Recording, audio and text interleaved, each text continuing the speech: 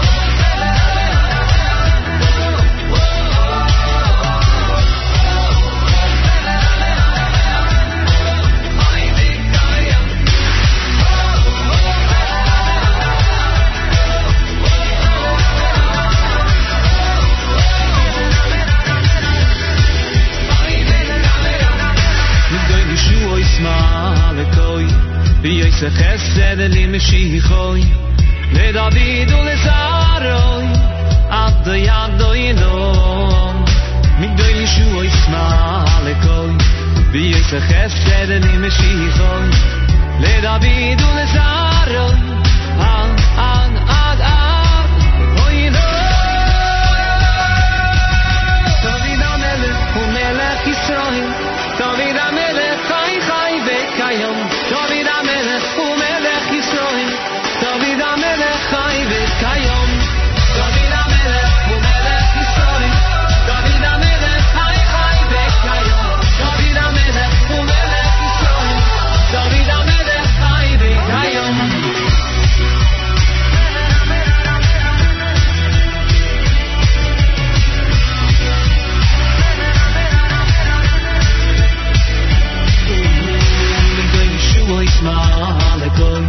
V'yosef chesed li meshichoi LeDavid u'lezaroi Ad yadoinom Migdoi Yeshua Yismalekoi V'yosef chesed li meshichoi LeDavid u'lezaroi Ad oino David HaMelech hu Melech Yisrael David HaMelech chai chai v'kayom David HaMelech hu Melech Yisrael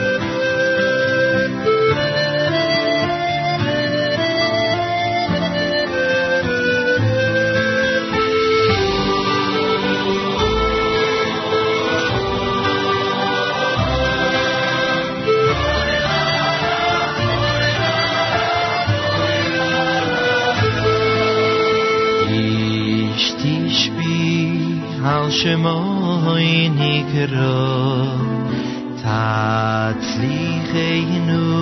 al yodoi batayro tashmiyenu mipiv besoyro toivo bimheiro toitzienu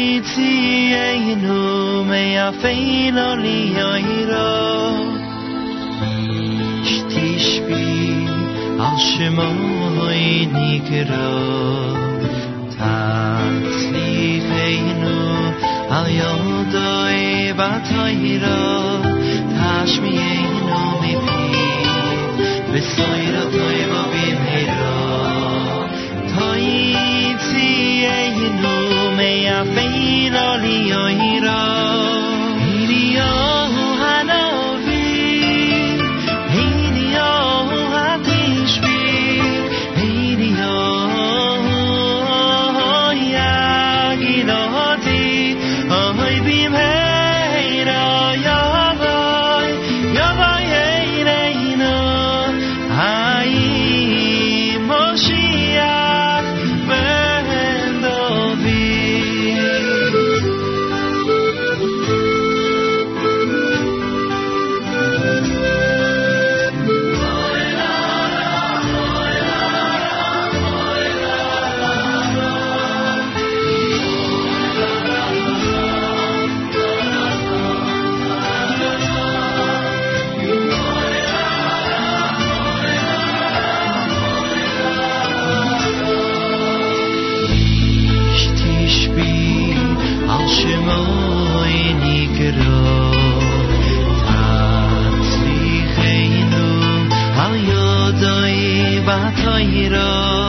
Tashmiyenu mipi V'soyro toivo bimheiro Toitzienu meyafeilo liyoiro Hiliyohu hanovi Hiliyohu hatishbi Hiliyohu yagiloti Oy bimheiro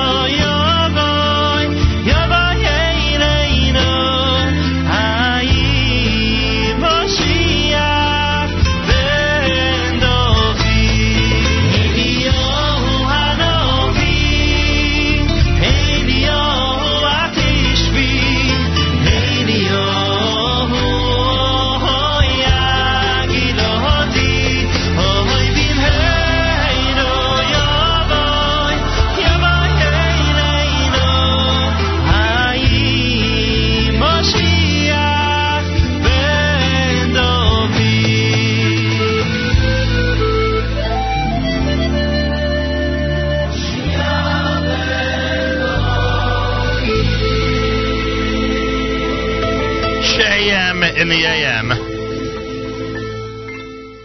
Good morning, all. That's Eitan Freilach with Eliyahu. You heard Omek Hadavar, Ein Yiush is the name of that one. Leviathan had Einod Milvado. David Melech Yisrael, done by Diaspora. Eli Marcus with David HaMelech. Bo Bo Bo, done by Ohad. And Regesh Modani opening things up. And we say good morning, JM in the AM, for this Thursday, March the 2nd of 2017, day number 4 in the month of Adar, the year 5777, Tufshin Ayin Zion. 50 degrees outside with 38% humidity. Winds are west at 18 miles per hour. Very windy out there. Sunny today with windy weather and a high only of 49. We're basically around the high temperature right now. Tonight, clear skies, low 30. Tomorrow, mostly cloudy, a high temperature of 40 degrees. Yerushalayim is at 59. We're at 50 here in New York City on a Thursday morning at JM in the AM. Couple of things about, first of all, a big thank you to everybody down in Florida. We had a wonderful partnership and really a wonderful mission down to Florida. A couple of broadcasts and a couple of major events, plus a couple of wonderful school visits down in the Boca area in partnership with Nefesh B'Nefesh, continuing to get the word out, connecting people to the Holy Land. It was an honor to be there with Harai Fast and the entire Nefesh team, and our team did a remarkable job as well. So I take this opportunity to acknowledge and thank all those responsible for a really successful journey down to Florida. A big thank you to Boca Raton Synagogue, Rabbi Goldberg, Matthew, who coordinated so much down there for us, and everybody who had a role in making it a really important and worthwhile journey. We're back here in our New York City studios, and today, originally scheduled for 11 o'clock, we'll be up at Wesley Kosher with Manischewitz at 12 noon. We'll be up at Wesley Kosher with Manischewitz at 12 noon. We'll go from 12 until 2 o'clock up at Wesley Kosher in Muncie. And that's when the live lunch will happen today. Adjusted to schedule a drop. And those of you who are going to be joining us up in Muncie, or if you like tuning into our live lunches, meaning the ones that are on the road in our mobile studio, then you tune in at 12 noon, just an hour later than the usual start time for a live lunch. Today is the 4th of Adar. Today is the yahrzeit, the 6th yahrzeit of my dear brother, Rabbi Moshe Yonah ben Rav Zev Halevi Siegel. And on the occasion of his yahrzeit each year and at other points during the year, I remind our listeners that those of you who suffer from heartburn, I strongly suggest, based on our family experience and watching the devastating effects of stage 4 esophageal cancer during the last months of my brother's life, I strongly suggest that you have yourself tested, have yourself screened. The test generally recommended by doctors is an endoscopy. Endoscopy. If you're a heartburn sufferer, please ask your doctor about that, an endoscopy. And I'm hoping that these reminders will help people catch Barrett's and or esophageal cancer in the very early stages when something can be done, and that it not be caught too late, as was the case with my brother.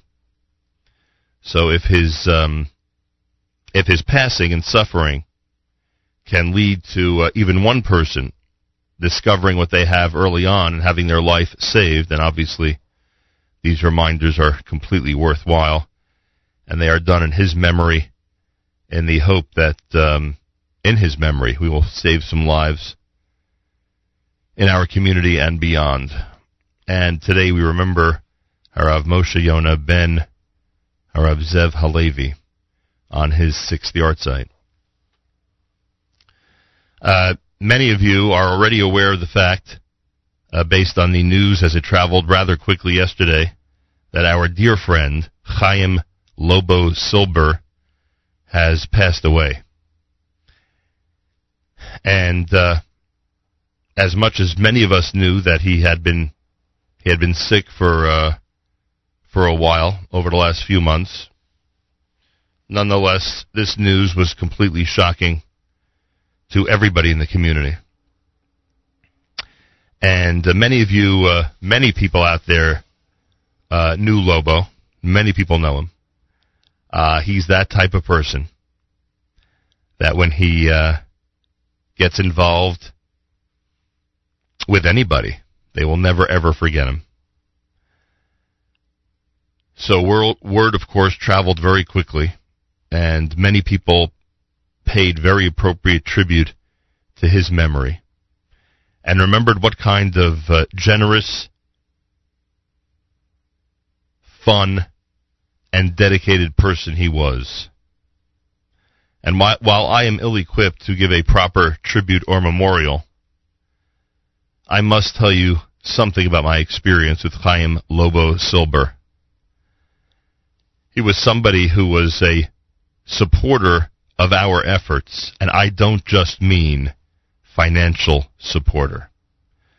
I mean somebody who, with great pride, would come on the radio and join us in this forum, understood how these airwaves had the potential and continue to really enhance someone's day and to bring a lot of joy to the world. And that is what he was all about. He was all about meeting people, getting to know them, bringing joy to them, making sure people would smile in his presence, which was always the case. And while sometimes this word is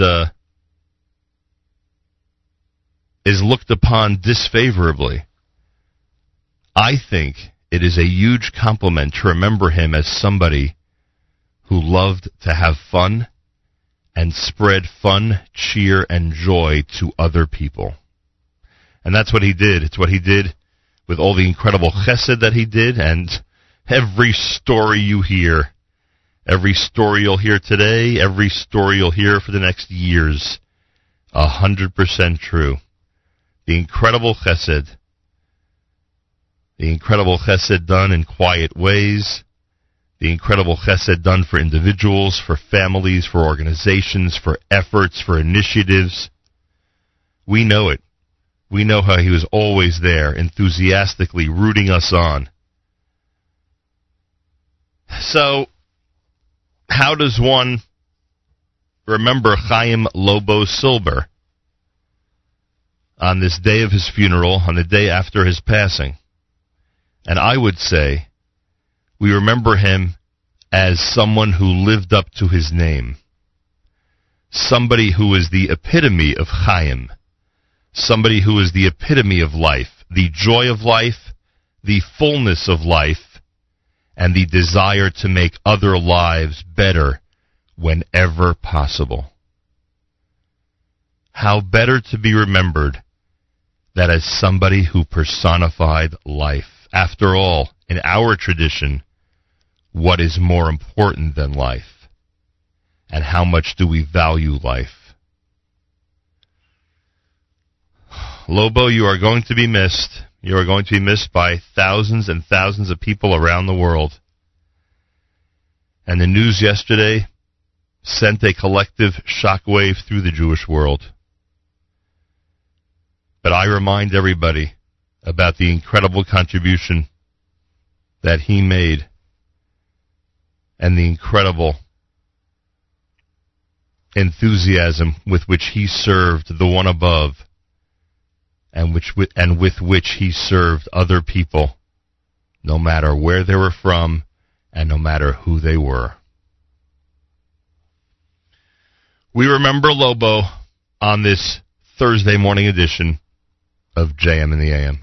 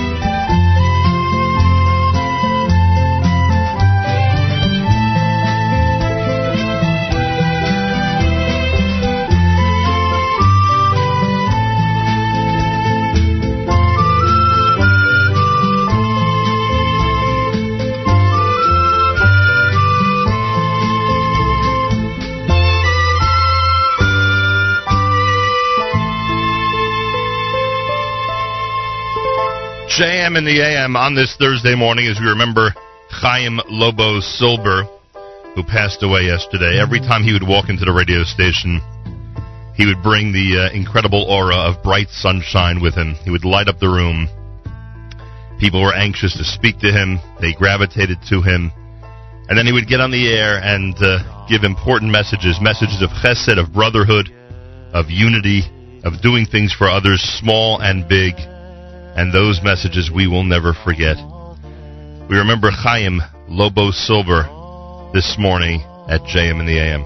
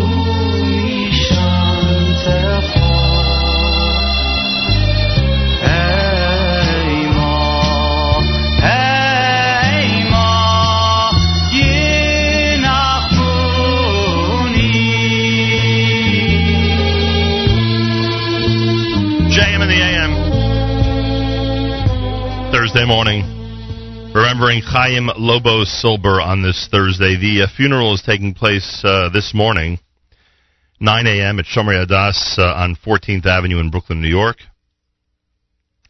We will be there, of course, and no doubt thousands will.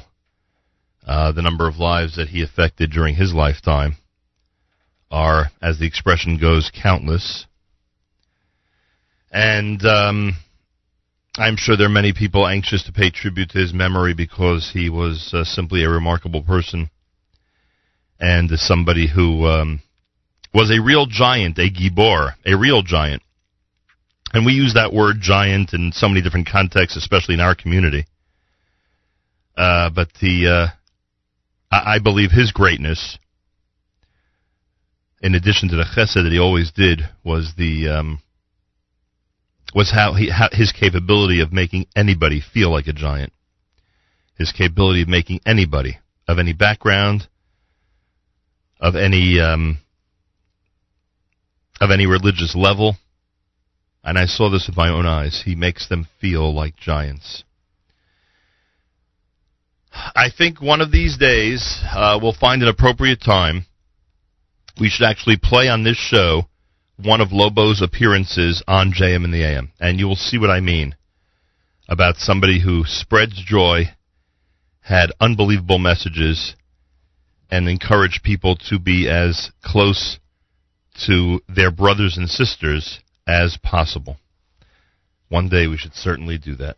More coming up. You are listening to a Thursday morning at JM in the AM.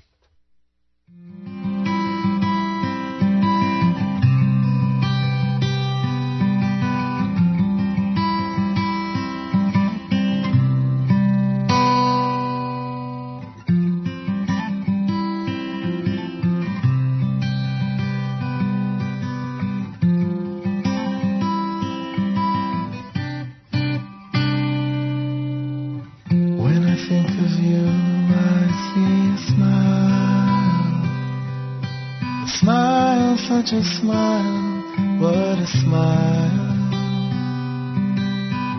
Although you've been gone now for a while, the netzach netzachim, kedushatcha nagdish.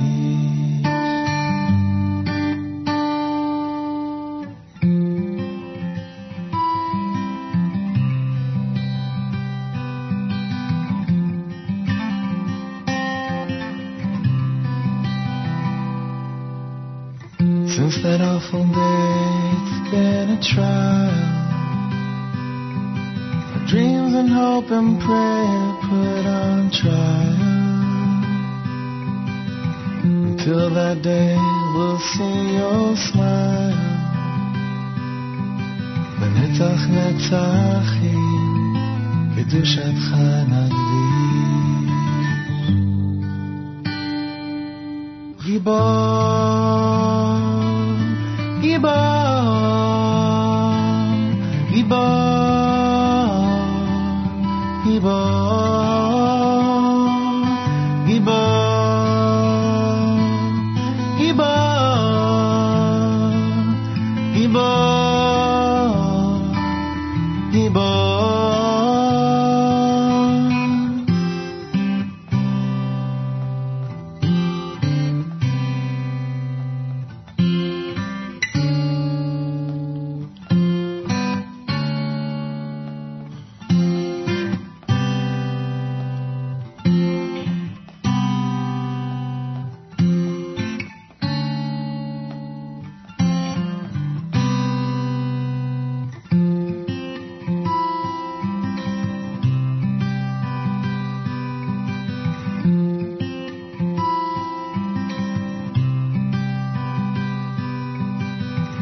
If I need an angel, can you hear me? An angel, sweet, sweet angel, do you hear me?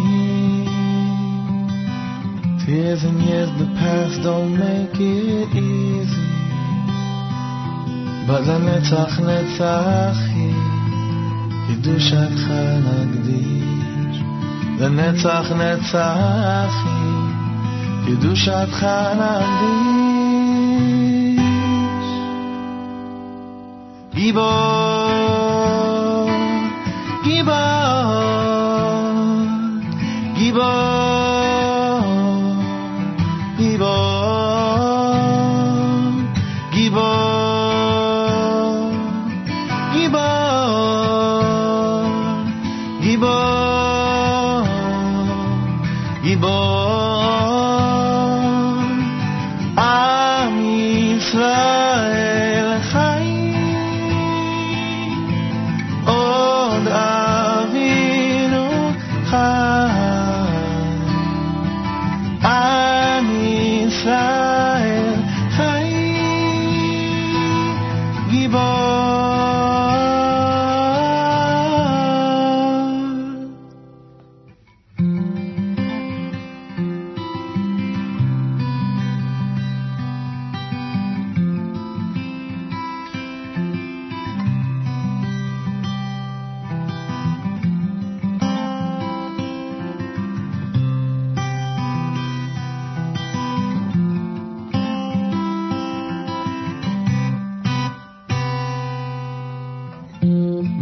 תלינו תקוותנו, אלוקי כל העולם, אתה תקוותנו.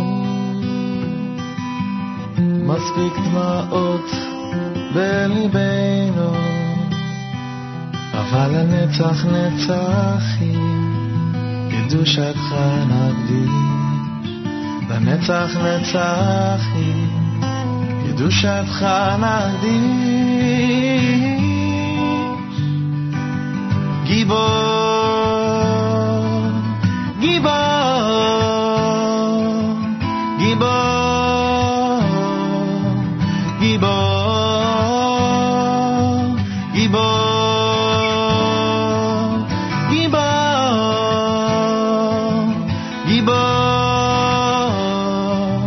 גיבור. עם ישראל חי, עוד אני חי. עם ישראל חי, גיבור.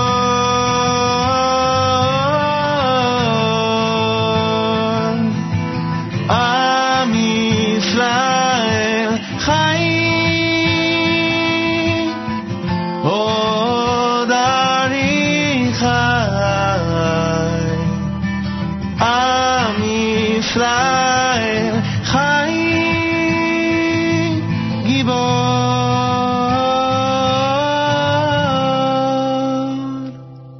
JM in the AM, it's Gibor, done by Shlomo Katz.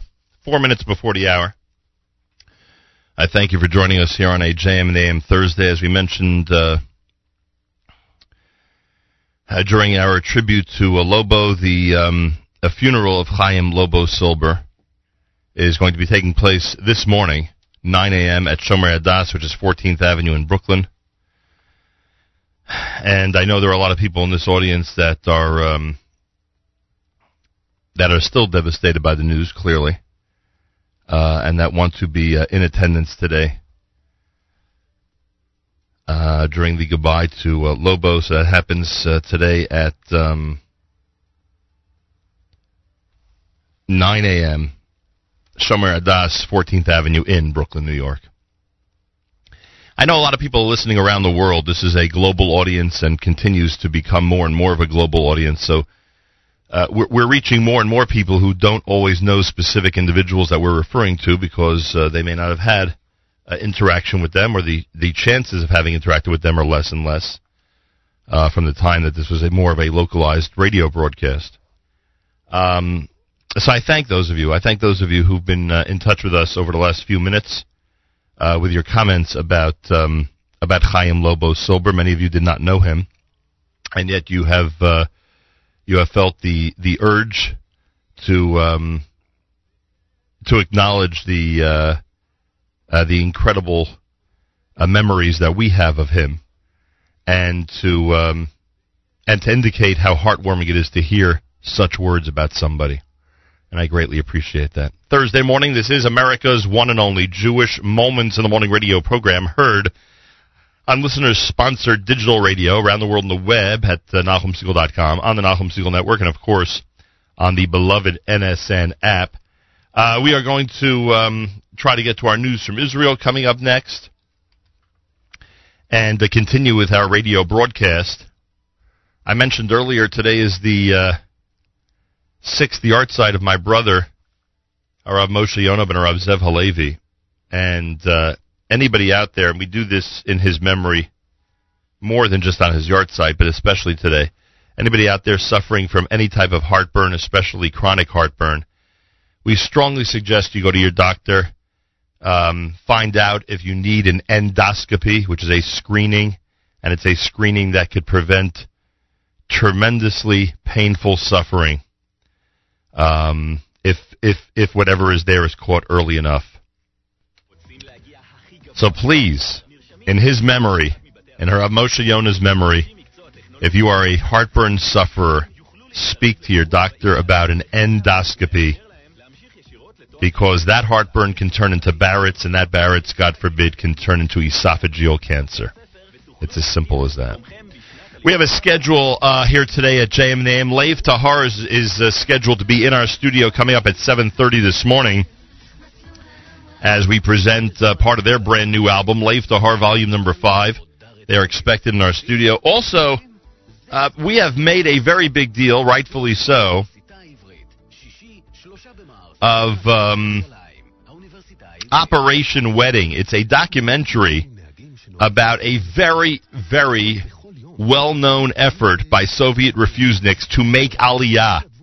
And I say that in quotation marks because they tried to steal an airplane from under the Russian authorities and fly it to Scandinavia and then to Israel. Anat Zalmanson-Kuznetsov is the documentarian of that incredible movie, Operation Wedding. And we will speak with her in studio coming up in the 8 o'clock hour this morning at JM in the AM. Galei Tzahal in the background. Galei Tzahal, Israel Army Radio, 2 p.m. newscast for a Thursday follows next. We say Boker Tov from JM in the AM.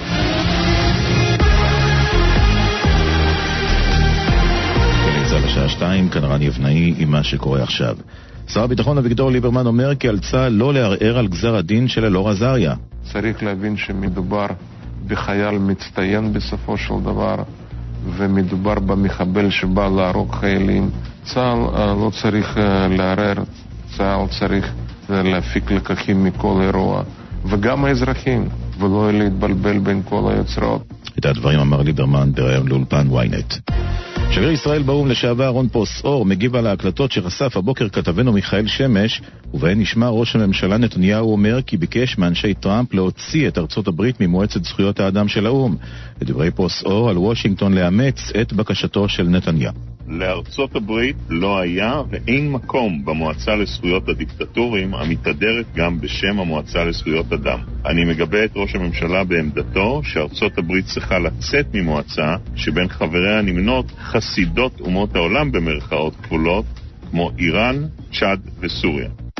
מפלגת האיחוד הלאומי תוקפת את היוזמה של התאחדות המלונות שקוראת לבתי מלון לעבור למערך כשרות פרטי על חשבון הרבנות. כתבנו אורי איגרא. מפלגת האיחוד הלאומי פנתה לארגון רבני צוהר במכתב חריף על הקשר שלה עם התאחדות המלונות. עורכי הכשרות הם אזרחים ולא הטייקונים בעלי המלונות, נכתב.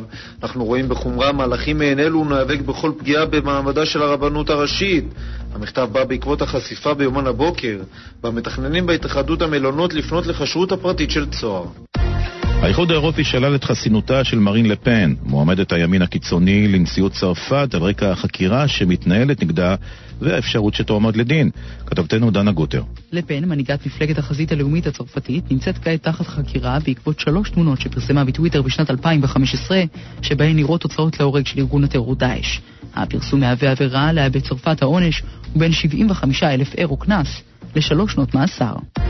מתרבות הקריאות במפלגה הדמוקרטית בארצות הברית להתפטרות שר המשפטים האמריקני ג'ף סשנס. כתבנו נתנאל דרשן. הבוקר דווח בעיתון הוושינגטון פוסט כי סשנס נפגש פעמיים עם שגריר רוסיה בארצות הברית בשנה האחרונה. למרות זאת, הצהיר במהלך שימועו בסנאט בהקשר לשאלה על קשרים בין מטה טראמפ לבין מוסקבה כי לא שוחח עם הרוסים. מנהיגת המיעוט בסנאט ננסי פלוסי כתבה הבוקר, סשנס אינו מתאים לכהן כראש מערכת המשפט ועליו להתפטר. תגובת סשנס הבוקר, לא ניהלתי קשר עם מוסקבה מטעם מטה טראמפ. ולסיום, תושב עזה שביקש לקרוא לבנו מחמוד עבאס על שם יושב ראש הרשות הפלסטינית אבו מאזן מתקשה לרשום את בנו במרשם התושבים. כתבנו ג'קי חוגי. האב, פאיז בדרן שמו, מחבב ומעריך את ראש הרשות, לכן הוא ביקש לקרוא לבנו הילוד על שמו, אבל פקידי הרישום בממשלת חמאס סרבו לבקשה בנימוק שמדובר בשם פרטי מורכב מדי. הפקידים ביקשו ממנו לבחור אחד משני השמות, מחמוד או עבאס. בדרן אומר, אני נחוש לקרוא לבני איך שארצה. ומזג האוויר, ירידה קלה בטמפרטורות, גשם ירד הלילה בצפון הארץ ובמרכזה. אלה החדשות שערך רום ליאור.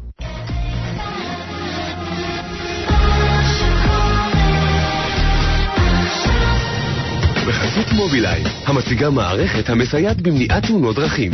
לפרטים ולהתקנה, תתקשרו.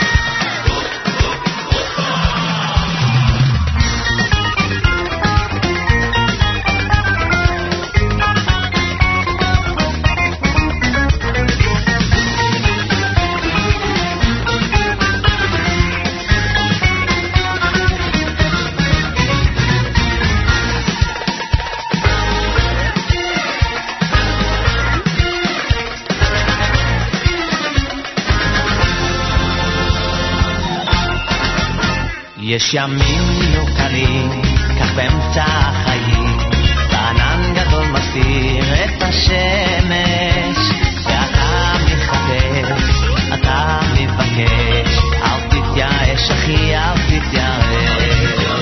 When the days go rough, things seem so tough, can't take it anymore, you've had enough. Remember just one thing, no point in worrying, don't give up, trust in the dream. No, no, no.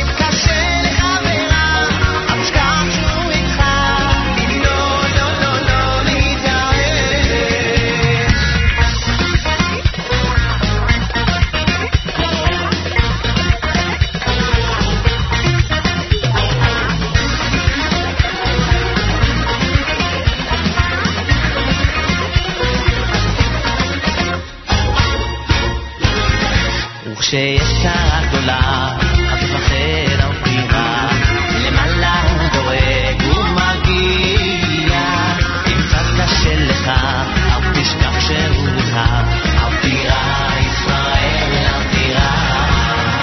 When the day feels like night, anything go right, feels like there's nowhere to turn. Although life seems so unfair, don't give in to despair.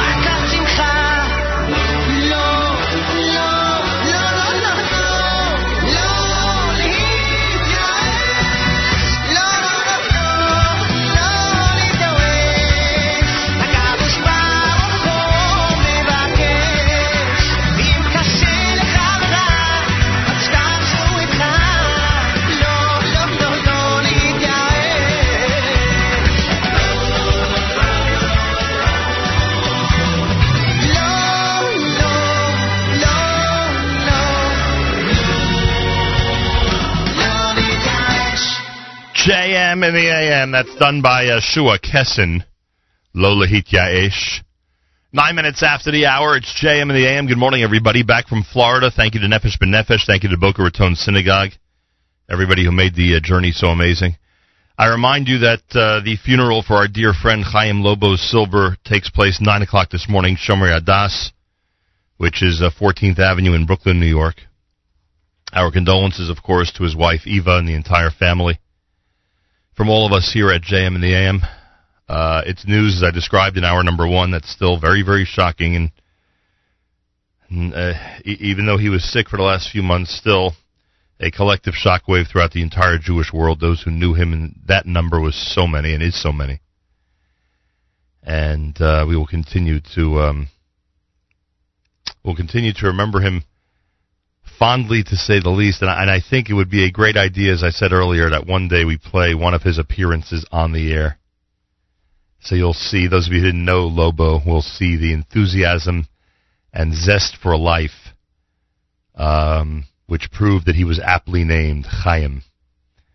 Just had an incredible zest for life, an incredible desire to make other people happy, an incredible desire to help other people and families and organizations. Just amazing. And seeing that all in one person was just incredible. Our schedule for today, I remind you that we've moved the Manischewitz live lunch to 12 noon, so we'll be up in Muncie starting at 12 noon Eastern Time. All right, Wesley Kosher in Muncie, 12 noon Eastern Time for the Manischewitz pre-Purim live lunch. It'll be coming up this afternoon. Looking forward to that. Tomorrow, the weekly update. Malcolm Homeline will join us. We'll go through the news of the week, etc. On the program. So make sure you're tuned in for that. And coming up this morning, Leif Tahor is expected to stop by. I mentioned that the documentarian of Operation Wedding, one of the most amazing stories in modern Jewish history, frankly, is going to stop by this morning as well in the 8 o'clock hours. There's a lot going on here on a Thursday morning broadcast at JM in the AM. Florida was an amazing experience. All of our projects with Nefesh B'Nefesh are amazing experiences, even when we're not on a flight, even when we're not heading to Israel. Really incredible. I want to remind everybody there is a concert calendar for this weekend. Safam is going to be at the Rutgers Hillel, the return of Safam, and a sneak peek at the brand new Eva and Ari Halpern Hillel House on the Wilf Family Campus and the Funk Legacy Wall. It's taking place this coming Sunday, 70 College Avenue in New Brunswick. There'll be guided tours of the building for sponsors, followed by a dinner with Safam. For the general public, tours of the building for all guests begin at 6, and doors to the concert open at 6:30. The concert will start at 7 p.m. RutgersHillel.org has the information. RutgersHillel.org. Don't forget, this Saturday night is the Shuvu dinner, Shuvu Chazon Avraham, in memory of Rabbanish Mandel. That's happening this coming Saturday night. Also, the Tel Aviv Junior High will be dedicated in honor of Binyamin HaKohen and Tova Yakubovich by their children, Moshe and Frida Frankel and family. And all this is happening at the Palace on McDonald Avenue in Brooklyn, with guest speaker Diane Yonason Abraham, happening Saturday night. Dinner begins at 9:30, the reception at 8:30 in Brooklyn, New York. Information, you can contact Shuvu, ShuvuUSA.org, or 718-692-3434, 718-692-3434. Mazal Tov to all the honorees at the Mayanot dinner. Mayanot Yeshiva High School pays tribute to Elliot and Lori Linzer, Mrs. Suzanne Cohen, Rabbi Daniel and Diane Cohen, and a memorial award in memory of Bruce Ritholtz. That happens this coming Saturday night for Mayanot Yeshiva High School. You can go to their website, mayanot.org, for information. And a special shout-out to Mayanot. An amazing place, to say the least. Want to wish a mazel tov to Simcha Leiner. And I saw his father yesterday down in Florida. He is a honoree at the Mayan HaTorah dinner going on this weekend. We say mazel tov to him. Also, tonight, Thursday, Yankee Lemmer and Friends and guest artist Shimon Kramer tonight at Lincoln Square Synagogue. Yeah, that happens at 7:30 in the main sanctuary of Lincoln Square. Go to lss.org, lss.org. That concert is tonight with Yankee Lemmer, Shimon Kramer. Zusha is going to be there. Whole bunch of great stars. So you can check that out and get ready to enjoy on the Upper West Side of Manhattan. Chazdei Soul to Soul presents Avram Fried in the Bring the House Down event this coming Sunday, 883 Classen Avenue at the Brooklyn School of Music with musical director Yuval Stupel. The Chavivin Choir, Avram Fried, of course, headlines. 347-688-SOUL. It's a great opportunity to see Avram Fried in a wonderful venue. 347-688-SOUL. Get ready to enjoy Avremel in Crown Heights this coming Sunday. More coming up on a Thursday morning edition of JM in the AM. Leif Tahor expected in our studio and plenty more. Here's Miami. Keep it right here at JM in the AM.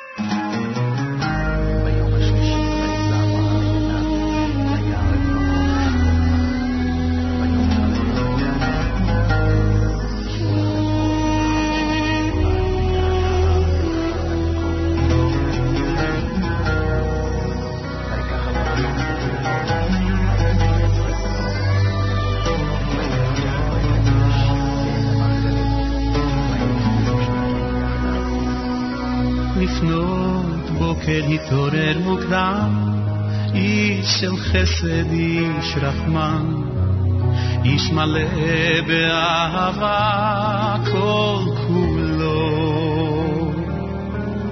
העמיס את חמורו וחשב על אדונו, והפקודה לעלות להר עם בנו יחידו. הגיעו למקום שמחה בליבם, לקיים בקשת בורם. האב הגביע את ידו ונראה משתקפות בסכין רעיני בנו וצאצאיו דורו. פתאום מן השמיים דמעות נפלו ונשמתו.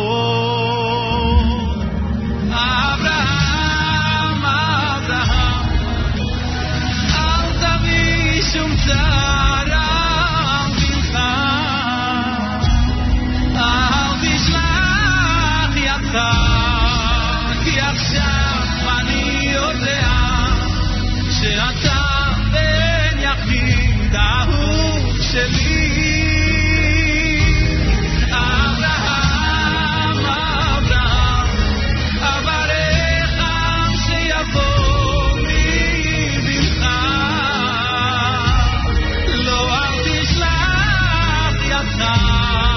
כי העולם לא יודע שאתה בן יחיד אהוב שלי לעולם.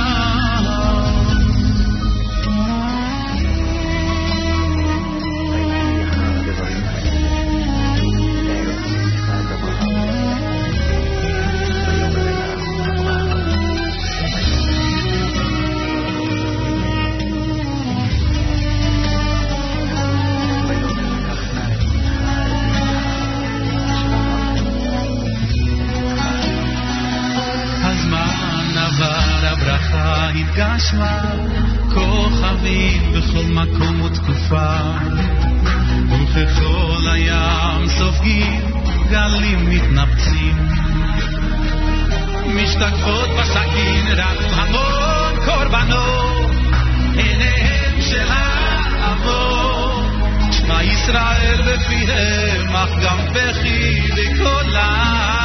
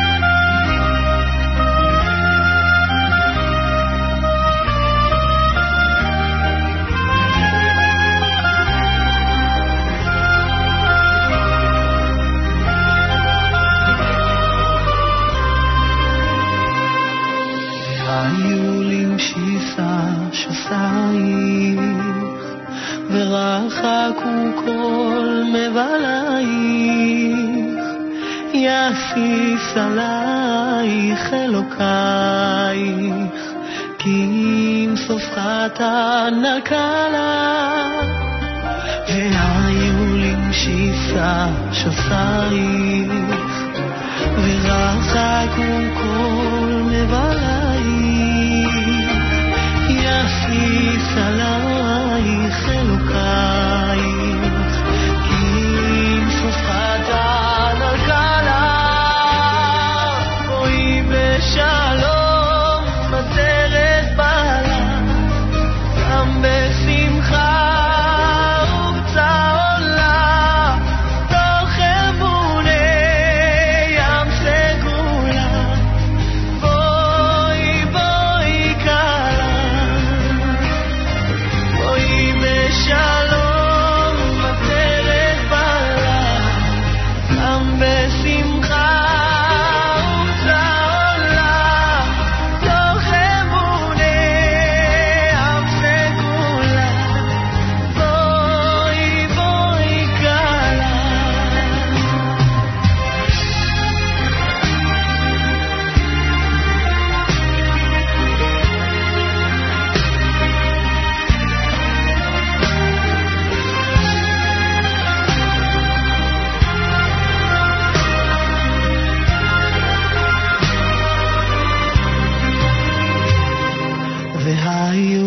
שיסה שסי, ורחקו כל מבלי, יסיס עלייך אלוקי,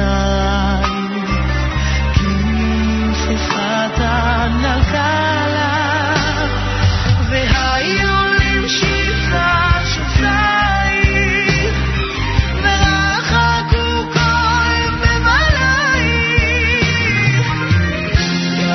עלייך אלוקייך, כי אם סופך תנקלה, בואי בשלום בדרך בעלה, גם בשמחה ובצהלה, תוך אמוני ים סגולה, בואי קלה,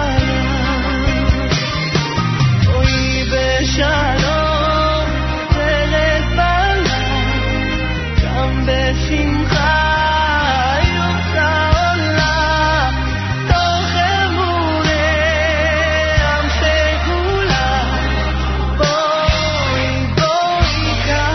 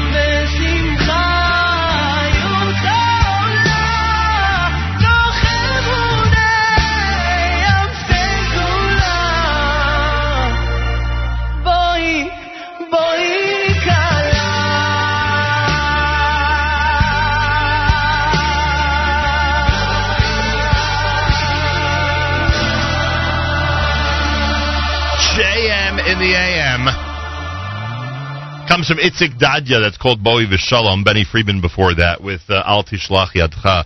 Reminder, Lev Tahor expected in our studio within minutes. They've got a brand new album. We'll be speaking with the Lev Tahor members coming up here at JM in the AM. Reminder about our schedule, because we are going to attend, of course, the funeral of Chaim Lobo Silber this morning. It's 9 o'clock at Shomer Adah, so we've pushed our show with Manischewitz to 12 noon. So we'll be up at Wesley Kosher starting at 12 noon today for a pre-Purim live lunch, and that'll last until 2 o'clock. And yes, someone asked on the app if it'll be videoed. Of course, we'll have live video. You'll be able to watch the entire thing at NachumSegal.com on our homepage. Today is the 6th, the art side of my brother, Harav Moshe Yonah ben Harav Zev Halevi. So, of course, morning chizuk this morning, in addition to my parents, will be dedicated to his memory. Rabbi David Goldwasser's words, Zecher Nishmas Harav Zev ben Yosef Halevi, Zecher Nishmas Esther Basar Yosef Halevi, and today, Zecher Nishmas Harav Moshe Yonah ben Harav Zev Halevi. And, of course, we play and speak about these words of chizuk and words of Torah in memory of Lobo as well on this Thursday morning. Here is Rabbi David Goldwasser with Morning Chizuk. Good morning. We read in Tehillim, Haromimcha Hashem kidi lisoni, I will exalt you, Hashem, for you have drawn me up, v'lo simachta oivai li, and have not let my enemies rejoice over me.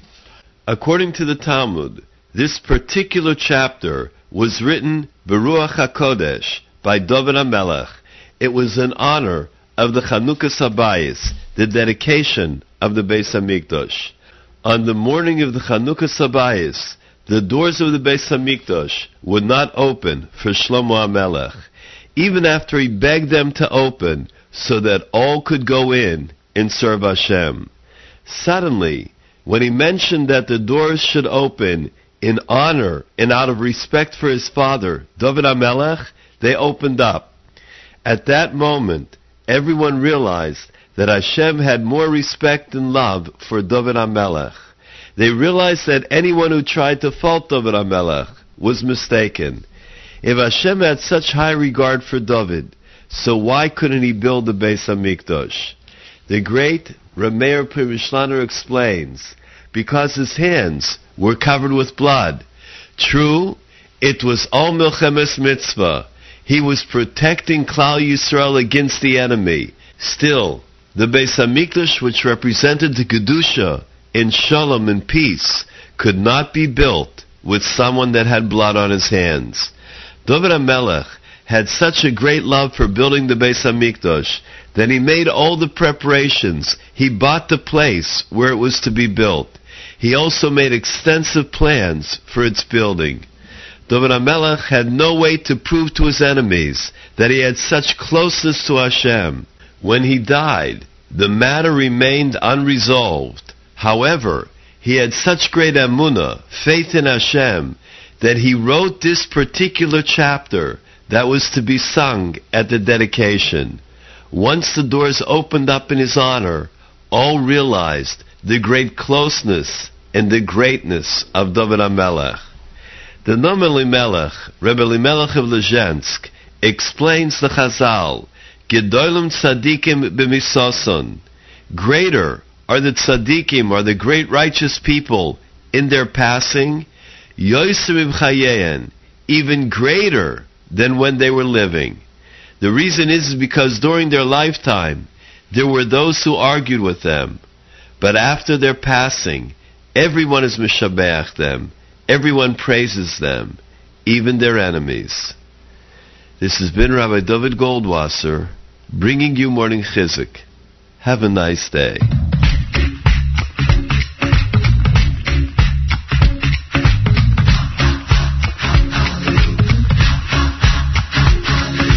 Hallelujah.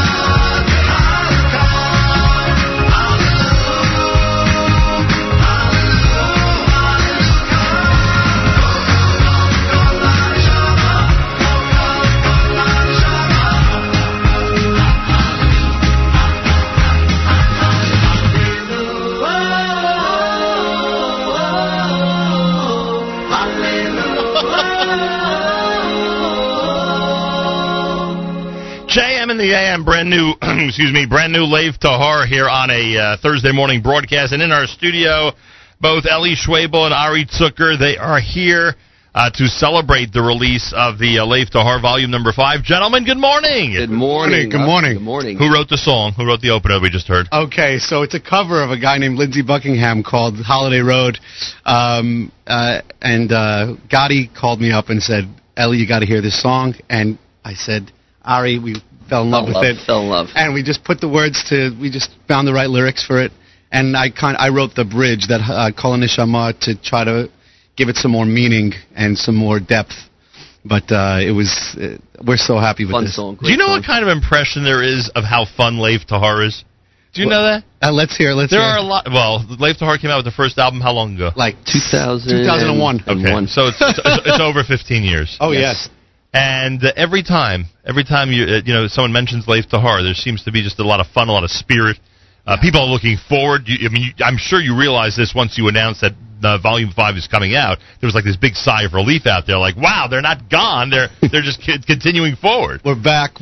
We are back, and we're better than ever, I hope. I think this product, we worked on it for 2 years really, really hard. I dedicated full time to it. So the boys have full-time jobs, but I was really in the studio full-time. And we do have a blast, and anyone that knows us knows we have a blast with it, and we try to really portray it in the music itself.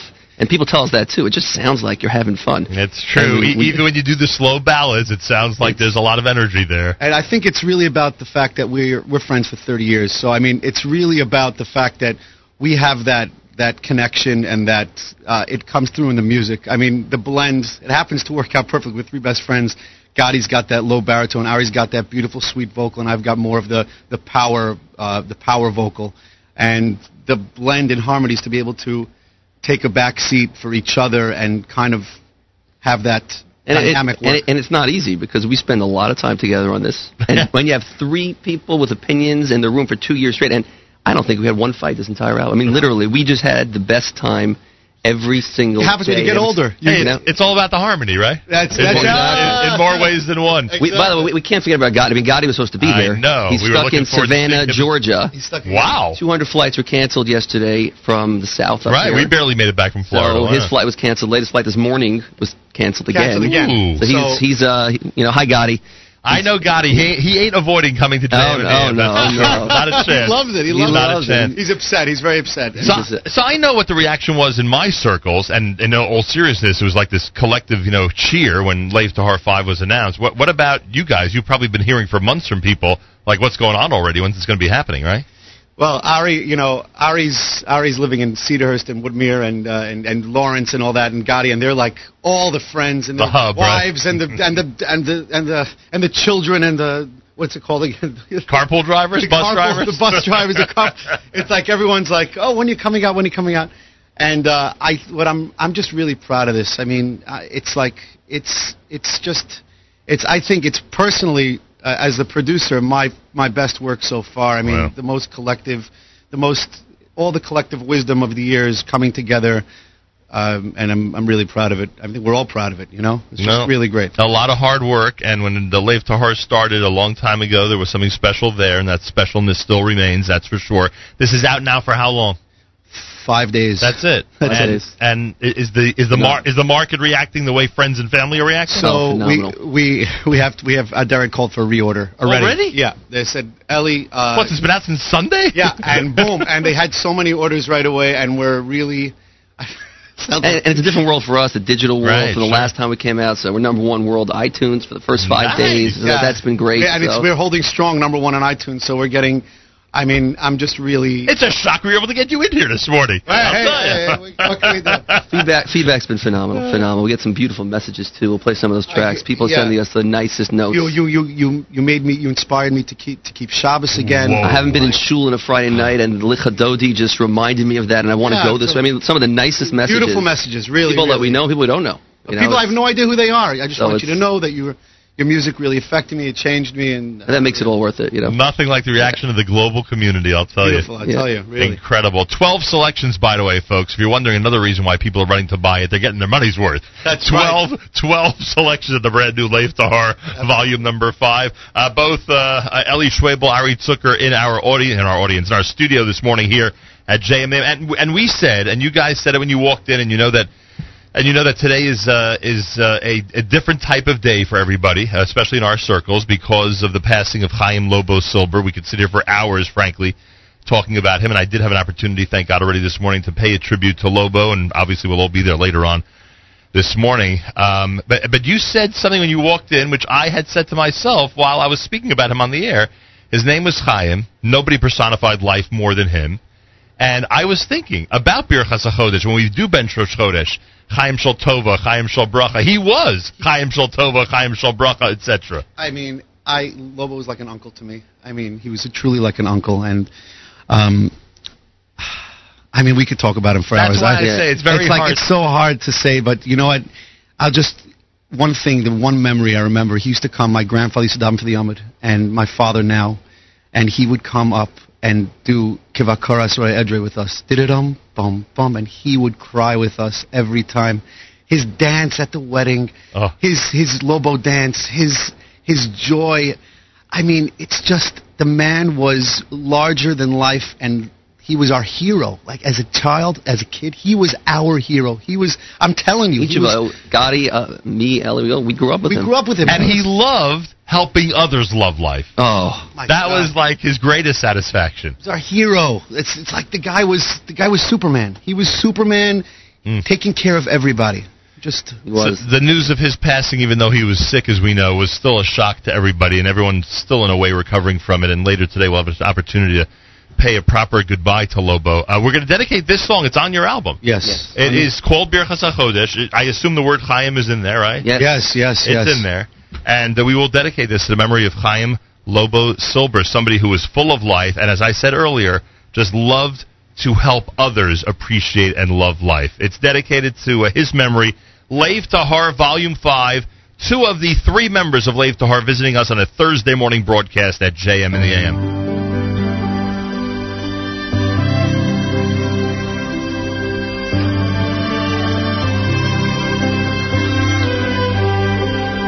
שתחדש עלינו את החודש הזה, החודש הזה.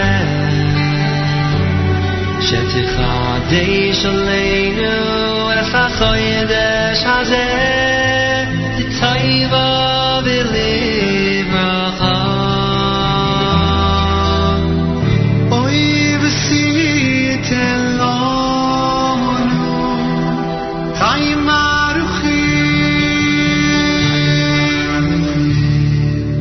Chaim Shel Shalom,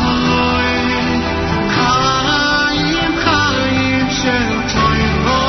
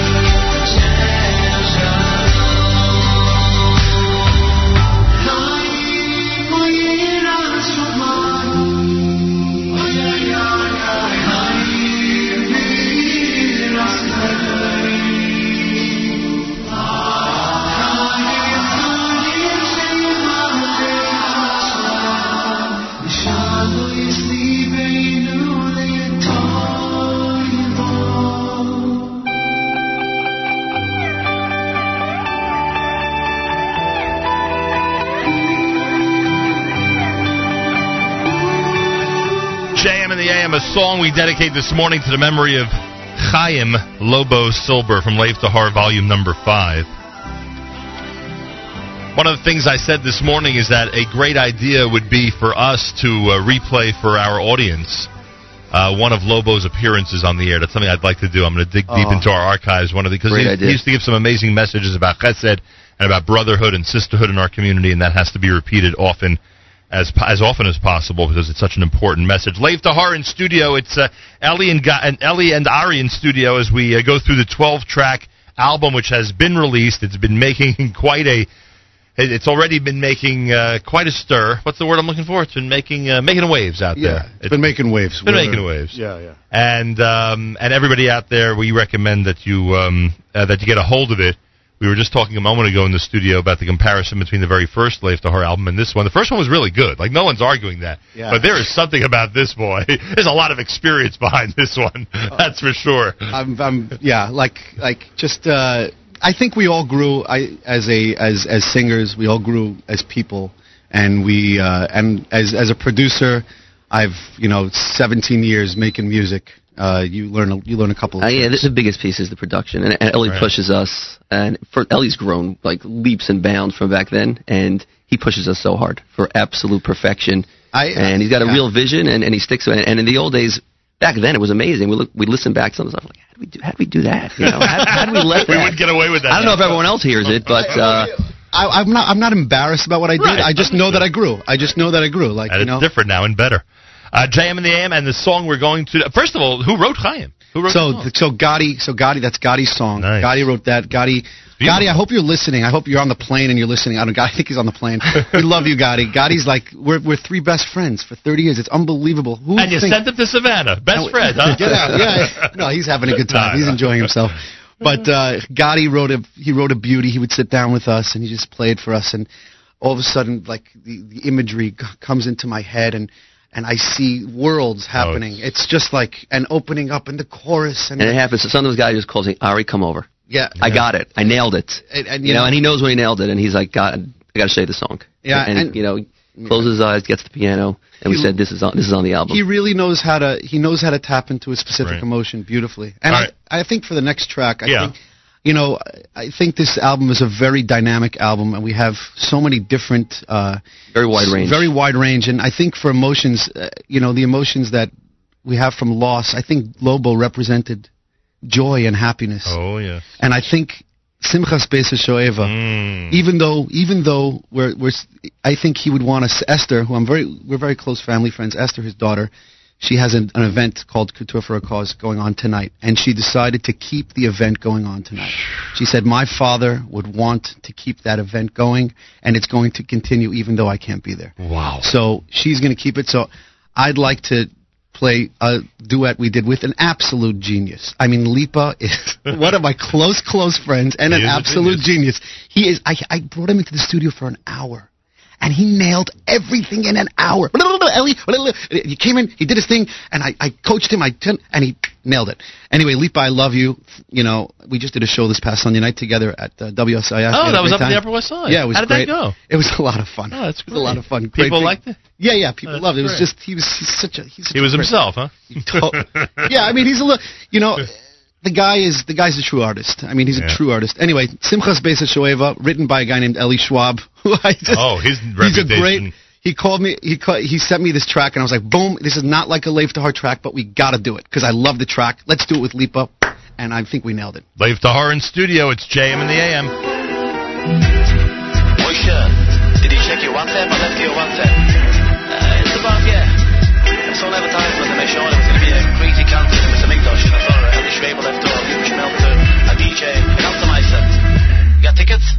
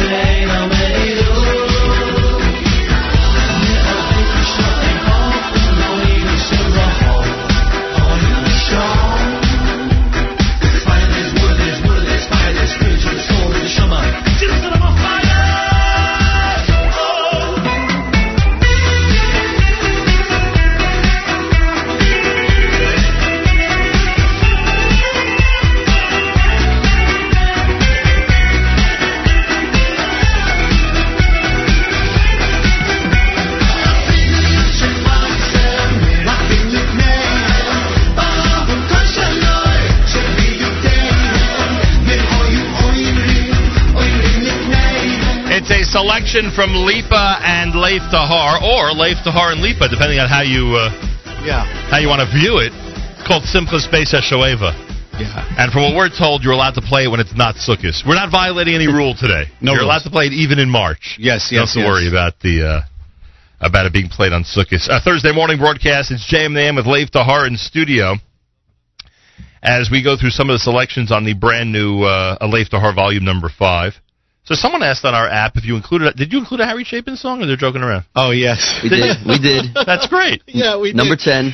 Gotti again. He loves Gotti Find. Gotti Find. He loved this song, and he asked, "Can we do it?" And I tried to put my stamp on it, production wise. Yeah, I think we tried to give it a little bit like that A.B. Rottenberg Journeys type of feel to it, to take it away from that.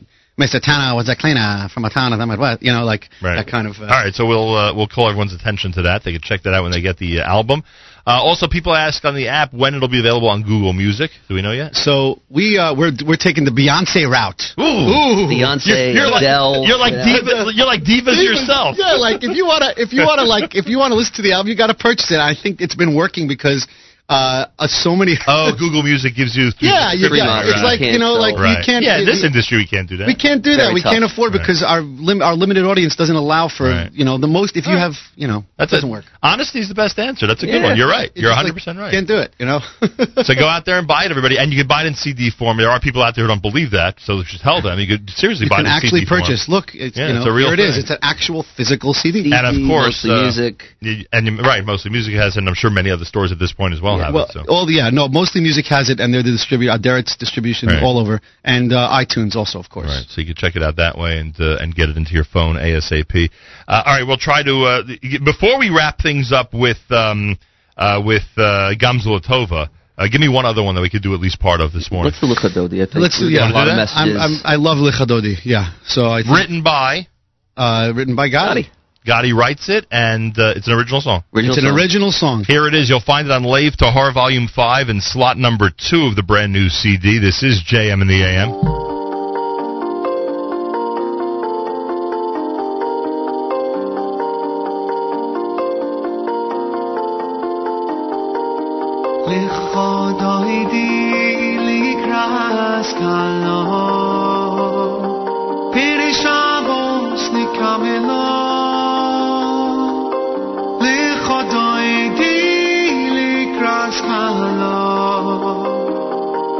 Shabbos nikabelo.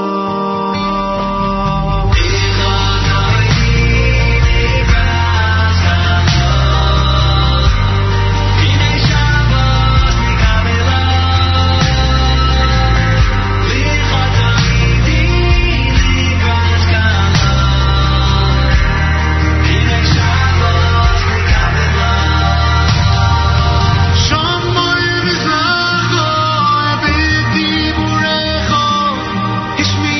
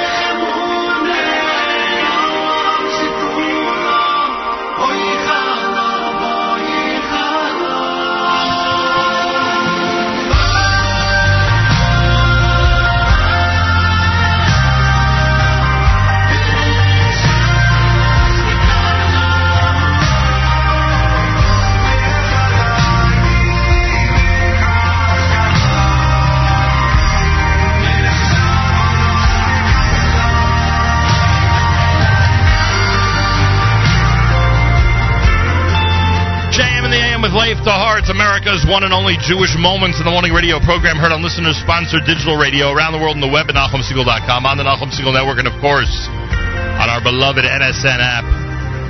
In studio this morning, it's Eli Schwebel, Ari Zucker, Leif Tahor, as we explore the brand-new Leif Tahor volume number 5. And there's a lot to explore. We can't do justice to it in one conversation here on the air. You've got to get it and enjoy it and see what it's all about, and get ready, because these guys have upcoming videos planned and who knows what else.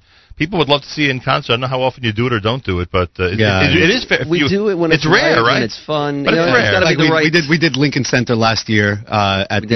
We did Haas. That was great. That was amazing. Oh, right. At 20. The year prior. 29. 29. Yeah. I remember that. Sure. Yeah, it was. That was fun. To try to get everybody together to prepare for a show. It's like doing an album. It's to get up to speed. Up to par. It's like Ellie standards. You have to get to. I'm not going to allow us on stage unless we're tight, like perfect. We'll do something. We'll do something when it's right, when it's fun. Something that's going to work. Yeah, we'll do something in a couple of months, probably in a couple of months.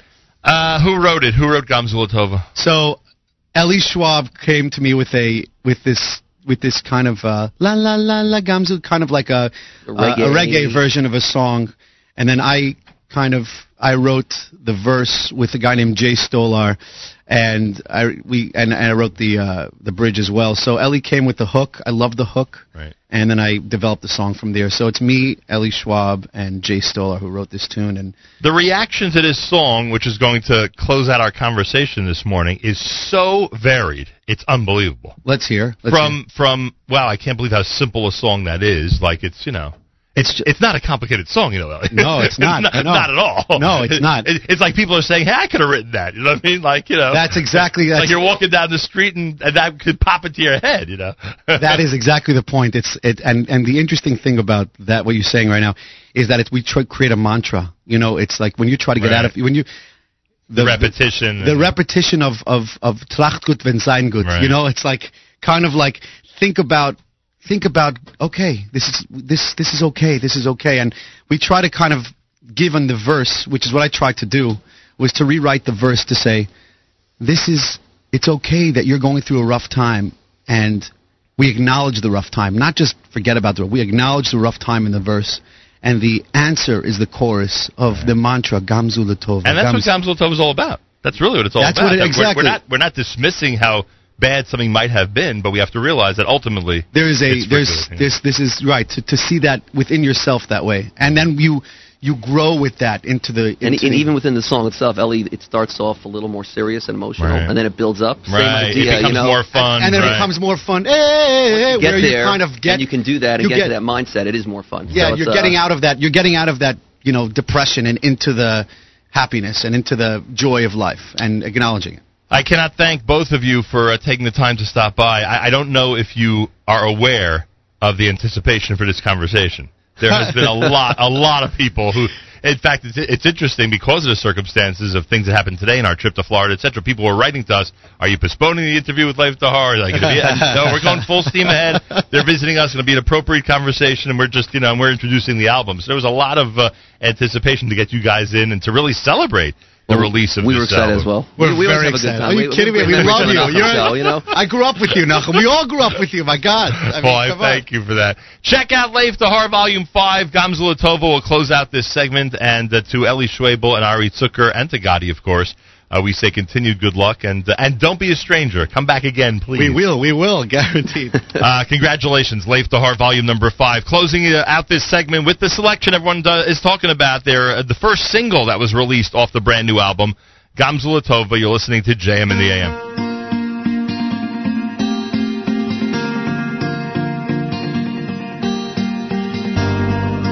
Sometimes your world comes crashing down. You ask, why me? Why now? Why now? Your mind is fighting for sanity. All you got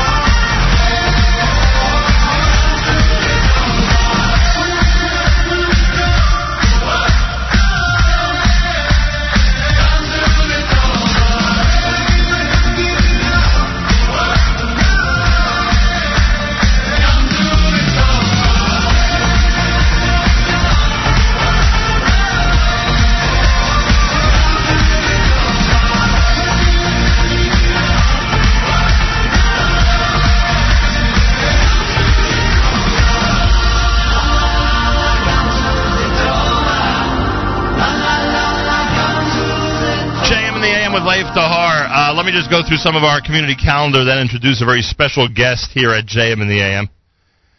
First of all, tonight, Lincoln Square Synagogue features Yankee Lemmer and friends, guest artists Shimon Kramer and Zusha.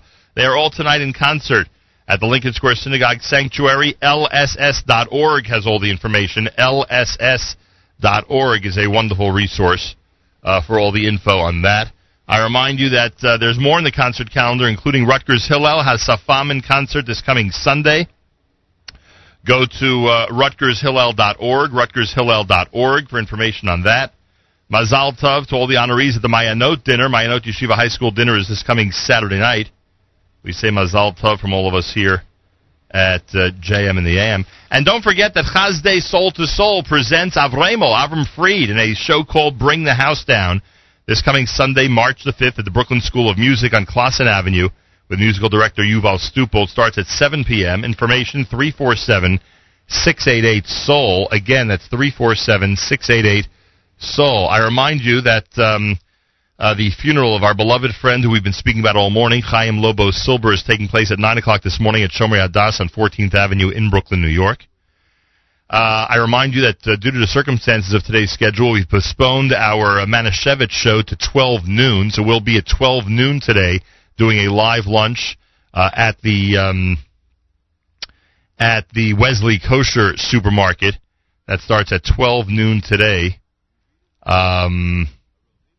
until 2 o'clock up at Wesley Kosher in Muncie. Feel free to come on by and say hi. And tomorrow, of course, it's a Friday, which means our weekly update and plenty more. Don't forget our Thursday schedule right after JM the AM this morning, Charlie Harari. After Charlie, it's going to be Michael Fragan with Spin Class. After that, Allison Joseph's Jew in the City Speaks. And after that, it'll be Miriam L. Wallach and That's Life with her Purim selections for the month of Adar. And then at 11 o'clock, we'll do an hour of music before we get to our live lunch with Manischewitz up at Wesley Kosher, so keep that in mind. And that's the schedule for today. We have a very special guest in our studio this morning here at JM in the AM, and I want to thank the legendary Glenn Richter for facilitating this conversation. Operation Wedding is a documentary film by Anat Zalmanson-Kuznetsov. I hope I have that pronounced properly. Perfect, she says. Thank you. Boker Tov, Anat. Boker Tov. And we first heard about Operation Wedding, well, when we were kids, frankly, when the operation we referred to, or the episode we're referring to, took place. And all these years later, Anat went ahead as a documentarian and put the whole story together in this film that has been seen and is playing to critical acclaim. And she is here to discuss the film and the history of a very important time in modern Jewish history. I say Boker Tov again to you. Operation Wedding. We go back to the former Soviet Union, right? At that time, the Soviet Union. It's very hard for some people in this audience to realize that there was not free movement of Jews from the Soviet Union at that time. Not just Jews, everyone, no one. Nobody could leave. You need to have an exit visa to get out. You need to go to an office and say, "Can I please get out of the country?" Even for traveling, you're just not allowed. And when you ask for a visa to get out, they think of you as like you betrayed the country. Maybe you want to be a spy. They don't know, so they're not going to give you an exit visa. Most people lost their jobs because of that as well. So you're stuck in a country and you can't get out and you don't have a job. And so even asking for exit visa was very brave, actually. So there are a group of people, Jewish people in Russia at the time, in the Soviet Union at the time, who start to push back a bit. Who decide they want to leave Russia, they'd rather be in the United States or Israel, correct? Well, not correct, actually. The group of my parents, except from the two non-Jews that joined them, they were all people who felt that Israel is their home. They were in Latvia for many generations, but they never felt belong there, and they just wanted to be home in Israel. And they would never have done it if it was to go to America. It was not simply to leave Russia, it was to get to Israel. Yeah, I mean, the story, it was human rights. I mean, right. Of course, you need to let people out. But, for example, my mother and her brothers, she was an engineer. She lived in the center of Riga. They had a pretty normal life, I mean, except from anti-Semitism, which is everywhere, basically, anyway. And I asked her, would you have done it if there was no Israel? And she said no, because it was being in, not just prison, Gulag, the Soviet Gulag, which was very harsh.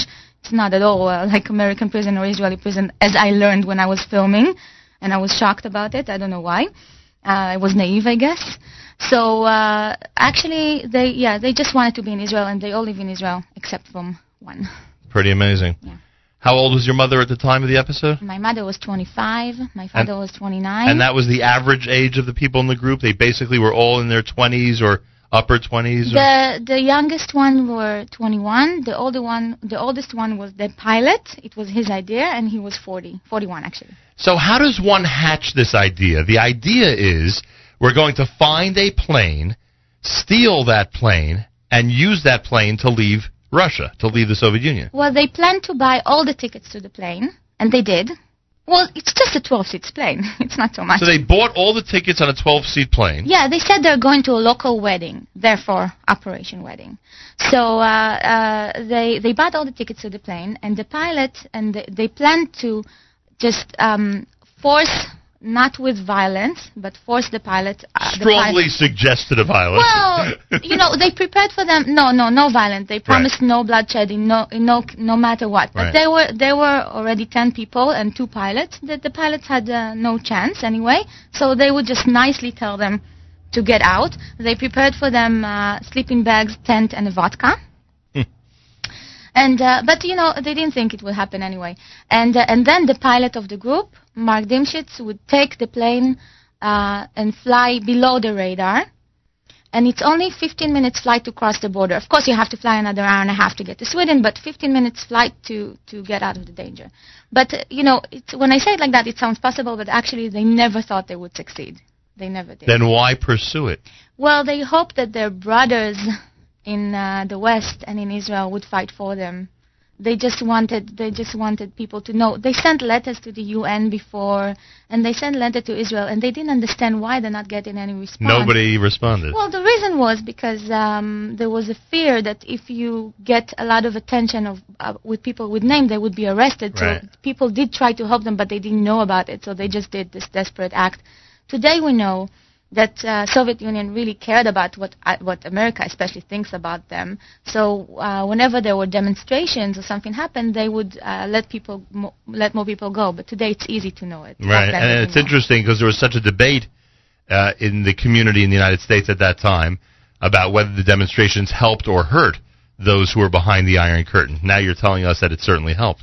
Well, depends what kind of demonstration. As long as the non-violence one, I think it helped. The well, we had some large ones here, at the large one. Of course, I know. I know. They are in. When I see archives of the demonstrations, I really get teared up because it's the solidarity, And my film is about 2 things. One is about the power of an individual to change the situation and history, to affect it. And the other one is really about solidarity, and especially Jewish solidarity, because I have been thinking about it a lot, if it's just human right or is it Jewish. I think it's Jewish human right, because there were also people who were not allowed to live that are not Jewish, but the fight, mainly the majority was for Jews, because I think, once again, it's not just about to live, which is also a very good cause, but it was about the fact that they were not wanted there. Jews was the lowest form of being in the Soviet Union. They weren't welcome. They weren't welcome, but they're not allowed to leave. Right. So, So then what do you do? Yeah. Anat Zalmanson-Kuznetsov is here in our studio. Operation Wedding is the name of the documentary. So they know, as you say, that they are going from the airport to jail, basically, right? They knew that. They're basically going to go... Well, they thought maybe they would get killed as well. Right. Maybe. They're ready to give up their lives to prove a point. Mm-hmm. Or to make their plight known and the plight of Soviet Jews known. Earlier this week, I spoke on the air with Natan Sharansky when we were with Nefesh down in Florida, and I made the point, or I asked him to again make the point that he has made many times. That is that the 6-Day War, 1967, was a very big factor in helping Jews in the Soviet Union identify with the state of Israel. Would your parents say that the 6-Day War was a very, very important key event? The 6-Day War was the main key event for this group as well. After the 6-Day War, they felt if a tiny, 6-Day War was a very, very important key event for this group as well. They, after the 6-Day War, they felt if a tiny, 6-Day War was a very, very important key event for this group as well. They, after the 6-Day War, they felt if a tiny, 6-Day War was a very, very important key event for this group as well. They, after the 6-Day War, they felt state like Israel can beat 5 huge Arab states, then we can also win the Soviet Union. And also, the news that they received in Soviet Union is that Israel is losing. All of a sudden, it was winning. So days later. So they realized, and it definitely affected them. It made them feel stronger. They walked prouder, and they were celebrating in the forest that day of the victory. I can imagine. Okay, I know that if people watch the documentary, they can get somewhat of a taste of this in retrospect. What was prison life like for those who took part in Operation Wedding? First of all, there is no real food. The bread is wet. They give you soup, but my mother said once she found a mouse in there, once a cockroach. I know my mother, she couldn't eat for the first 6 months. She was throwing up all the time, so she was very sick. And after that, you get used to it, I guess. The beginning, the first 6 months, I think, is the hardest because you have no connection with the outside world before the trial. So it's completely solidarity, and there is no lawyers, no newspaper, no visiting, so they didn't even know what's happening. And then in the Gulag itself, basically food and hungry and food and cold. My mother was in solitary confinement for 6 months. In the cold in Siberia. She had to jump up and down not to freeze. She only got a small, thin dress. I don't know how she survived it, to be honest. And at that age, yeah. Yeah. She was there because she beat an anti-Semitic prisoner. She beat her hard, so she got into solitary confinement. She was not in solitary because of the episode itself. No. She was in solitary for that reason. Yeah. How many of the people involved in the episode? There were 10, right? Actually 16. Oh, there were 16? Yeah. 10 were on the plane? No, there were 16. Oh, 16 on the plane, even though there was only room for 10. No, it doesn't matter. Right. Anyway, two in the pilot seat and then right. two. So my question is, were all 16 sentenced to death? Did they get similar sentences? What happened there? Well, 4 were released. One, she was pregnant, and she was released because she was pregnant.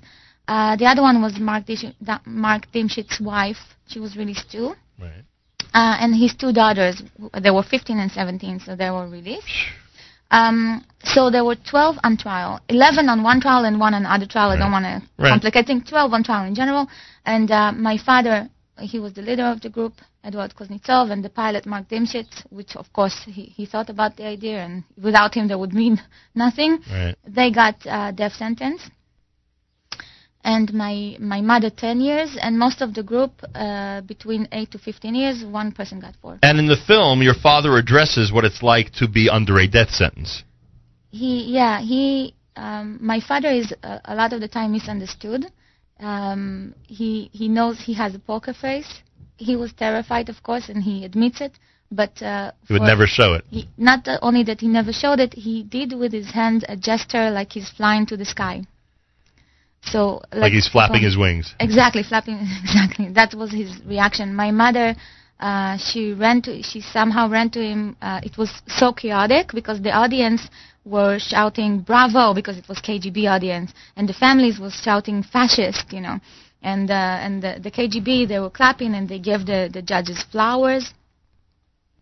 And my mother, in all this chaos, she came and she kissed him one last kiss. She thought. How long were they in prison after that? Well, my mother was at the end released after 4 years, thanks to Israel caught a Soviet spy and they exchanged with her. Wow, but it was a deal. It was a deal, but it was a secret deal. Right. Obviously, like everything Israel does. Right. And then my father and Mark Dimshit and most of the group were released in 1979, which was 9 years later. Right. In a prisoner exchange with the United States. Actually, they caught two spies. And at that time, did they all go to Israel? They weren't allowed to. What happened to them at that time? No, they were allowed. I mean, once you leave the Soviet Union, they were thrown away from the Soviet Union. They were tossed out of the country. They told them, now you are not allowed to be in the Soviet Union. And my father said, Finally. Yeah. So when Yosef Thank you. Mendelevich ends up in Israel, it's around that era, just around that time, right? Yosef Mendelevich was released in 81, Mm-hmm. and the two non-Jews in the group were released much, much later, in 84 and 85, and they were not allowed to leave immediately. And that lasted how long that they were not allowed to leave? I'm not sure exactly. I think... Did they ever end up leaving? Oh, yes, they lived in New York. Right. Unbelievable. Anat Zalmanson-Kuznetsov is in our studio. Operation Wedding is the name of the documentary. All right, what are we doing? Are we showing the documentary around town? Are we offering it for sale? How does it work? How do people get to see through your eyes the story behind Operation Wedding? Well, we just had a premiere in New York, in Columbia University. We got standing ovation, which was really lovely. And we're going to show again in May. We're still checking the option of exactly where and when, but I can tell you it's going to be between May 9 and 11. You can find information at www.operationweddingdocumentary.com, but have dashes in between. Anyway, Operation-Wedding.documentary, but again, you could just search Operation Wedding. You can just Google Wedding. it, documentary, just add the documentary Right. word. And then I give all the information there, but we're definitely going to show in New York. Now I'm doing a big tour. I'm going to Cleveland, Philadelphia, Washington, Toronto, Maine, Detroit. Did I forget something? You're Israeli born, right? You were born in Israel. Definitely. What was so we know that one of the quote unquote highlights, I know I'm using that word, somewhat incorrectly, of your trip back to Russia was when you actually were in the prison cell of your mother, right? You visited the prison and were in the cell of your mother. Yeah. A very emotional experience. Are there other visits like that? I don't know. Did you visit the airport or the airfield where it happened, or other things like that? Tell me about it. Well, actually, yeah, we have. We first we went. You know about the prison. I didn't realize we're going to the prison. Outside, it's a very beautiful building. This is in what city? In Riga. Now it's the occupation, because Riga, it was in Latvia, it was an occupied country. So now they made the prison into a museum, and everybody can walk, and actually they're going to do screenings of the film there. Wow. Yeah, and then do a tour. It's actually a pretty amazing experience to be. Wow. And so from the outside, it's very beautiful. It's in the center of town, by the way, 5 minutes walk from my grandfather's apartment. And then we walk in, and because my producer told me we're going to a KGB house. And me, as an Israeli, I just think, okay, KGB house, they did investigation there. I didn't realize it was a prison, because it's in the center of town. I couldn't even think about it. We walk in, we go down into the prison, which suddenly everything is dark and cold and horrible, and outside it's sunny and nice, and people go to cafes. And my mother started saying, is it here? Is it this? And she started looking at the rooms, and suddenly I realized this is where she was at. I was really shocked, and I completely broke down because I wasn't prepared for that. She remembered the exact room. Well, she couldn't remember the exact room, but she said she showed me the rooms, and when they just arrived to the prison, they put them in a very small, very, very small, tiny room, only place to sit for hours and hours in the dark until they decide which room they will be at. And there is no dining room or in the yard. It's a yard. It's covered with nets. You're not going to see the sun, and it's not with other people. You each get some time alone in the yard. Very, very lonely. Was that the most dramatic part for you? Yes, it was. It was the most dramatic part, and the whole scene in prison was very dramatic. And my mother, she remembered how she used to exercise in the yard, and she waltzed, she dances the waltz. I can imagine how the wardens, how they looked at her like crazy. We also went to the airport when they were arrested, which is now very tiny and closed, and it's extremely funny. We have to go through someone's yard, and a dog is barking at us when we go in. We were on a train ride on the way. We just did the whole path, basically. What would your parents say now? Was it worth the effort? Can they even believe that they're in Israel? Can they believe that essentially something miraculous happened, that history changed to the point where, and they helped change history to the point where, we see so many people from the former Soviet Union now living in Israel? I don't think they could even imagine it would be that big and that effective. But while they were in prison, this is what kept them going, the realization that there is an effect. Their friends are getting permission to leave. In the 60s, only about 3,000 Jews got exit visas from the USSR. In the 70s, right after the trial, about 300,000 Jews got permission to leave. 163 of them came to Israel. So they felt like the whole world is looking at them. And yes, when I asked them today, they say, yes, it was worth it. and they would have done it again. Where did they settle in Israel, and what city? My mother in Gan Yavne near Ashdod, and my father near Jerusalem in Motza Elith. Wow. There were non-Jewish groups around the world, including in Russia, in the Soviet Union itself, that were very vocal about the case, right? Yes. There were protests actually in Russia or in the Soviet Union, or were those European protests you were showing in the documentary? Look, in the Soviet Union, it wasn't very.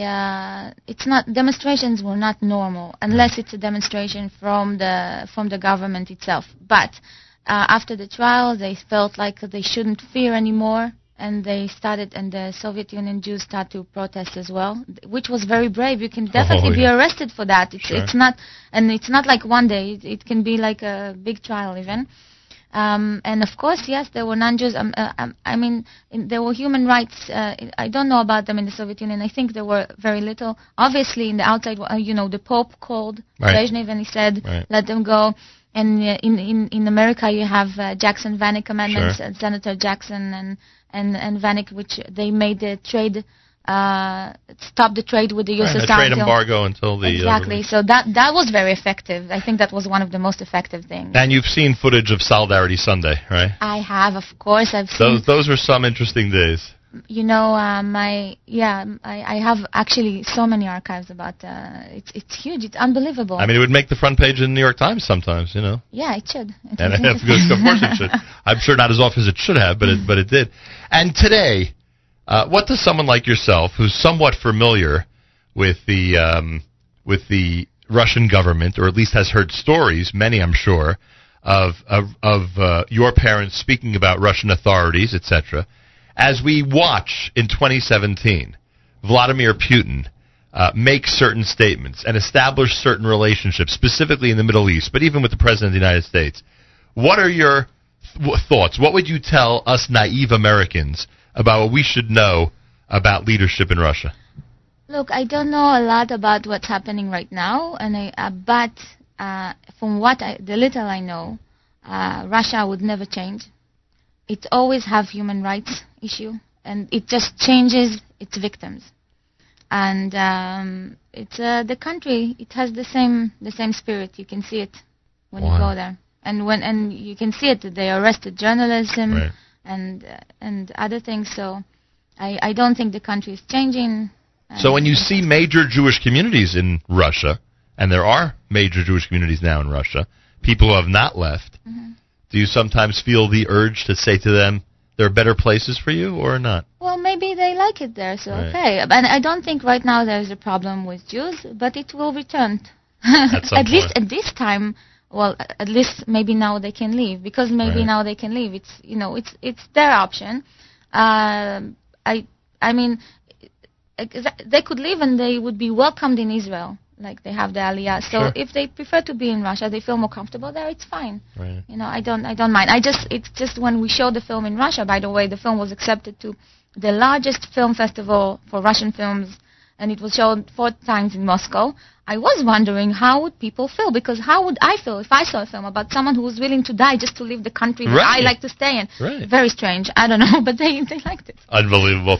Anat Zalmanson-Kuznetsov. The film is Operation Wedding. If you search online, Operation Wedding documentary, you'll see there all the places where it's showing, correct? I update it all the time on Facebook and on the website and on the newsletter, and it's very, very easy to find.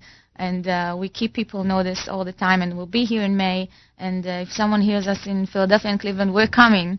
They certainly are.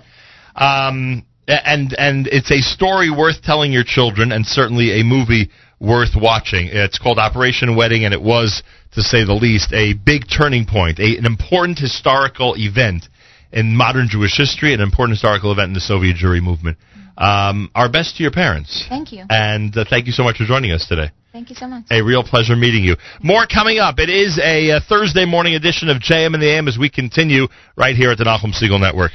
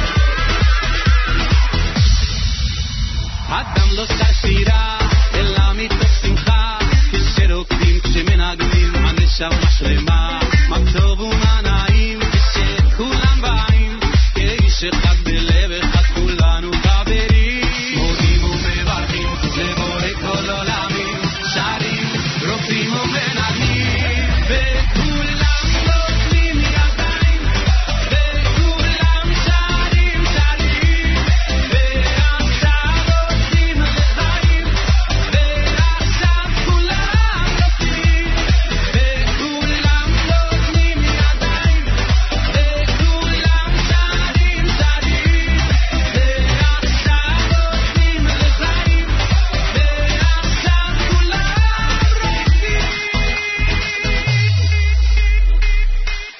וכולם נותנים ידיים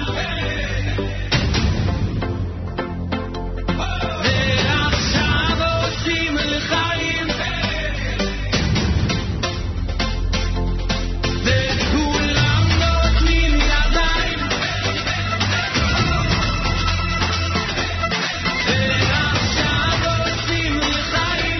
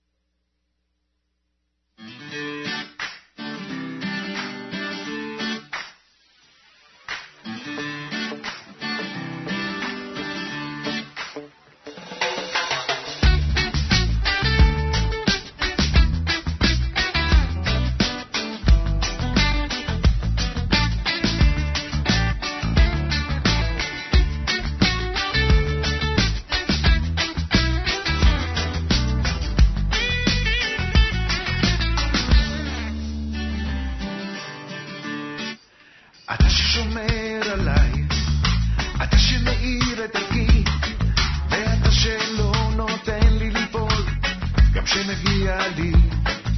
אתה נותן לי כוח, כשאני נמצא בצרה, ואתה הגדול, הגדול הנורא, אני עובדך. אני שר, אני שר, שר לך הכלים, שר אני שר, מודה לך מליבי. אני שר, אני שר, שר לך כלי, שר אני שר לך כלי. אתה נותן לי תורה, בריאות גם פרנסה, אתה הגדול, הגדול הנורא, אני עובדך. אתה משרה בי רוח, נוטע בי תקווה, ממשיך בדרך בה בחרתי ובאמונה.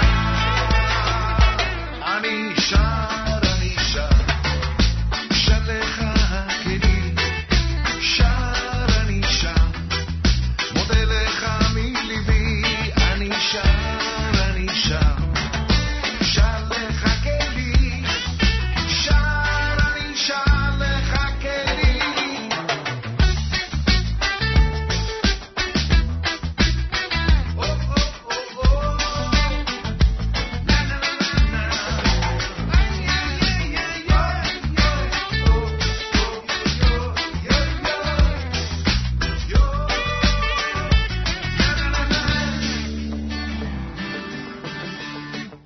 עוצם את העיניים, ליבי מלא תודה על החיים, על חברים ועל משפחה.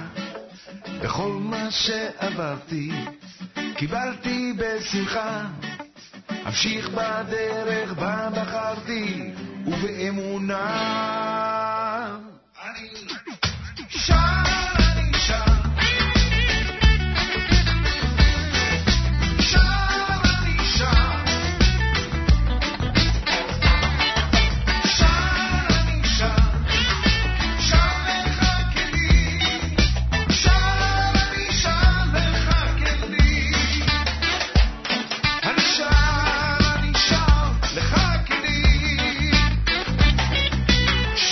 JM in the AM with Sandy Shmueli, Thursday morning. We're going to start wrapping things up. I want to remind everybody that the funeral of our beloved friend Chaim Lobo Silber is happening this morning at 9 o'clock at Shomer Hadass, 14th Avenue in Brooklyn, New York. And we are planning on being there, of course, as you would think. And I'm glad we had an opportunity on more than one occasion this morning to speak about Lobo and to remember him so fondly, as he deserves. I want to thank Leif Tahor. They were in earlier. I want to thank Anat, who did a brilliant job with that documentary, Operation Wedding, and I hope everybody has an opportunity to see it at some point. Over the last couple of days with Nefesh Ben Nefesh, we spent a lot of time talking about Jewish heroism, and it's one of the episodes in modern Jewish history that certainly describes heroism, especially today, when we found out in conversation with Anat that the people on that flight were ready to die. They were ready to die. In fact, they assumed they were going to die. That they were going to give their life for a cause and just, make the cause more known to the world. When you hear that and you think about it in the context of our recent history, it's just unbelievable. Tomorrow, it's Malcolm Homeline with a weekly update. We'll speak with him tomorrow, of course, weekly update. Make sure to join us for that. Also, we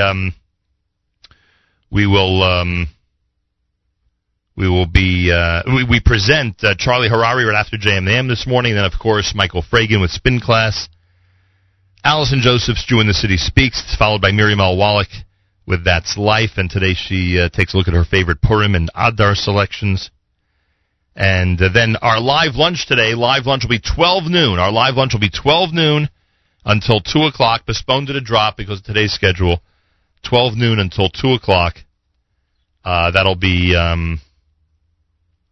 up with Manischewitz at Wesley Kosher in Muncie, New York. We'll see everybody there. More coming up. It's JM in the AM.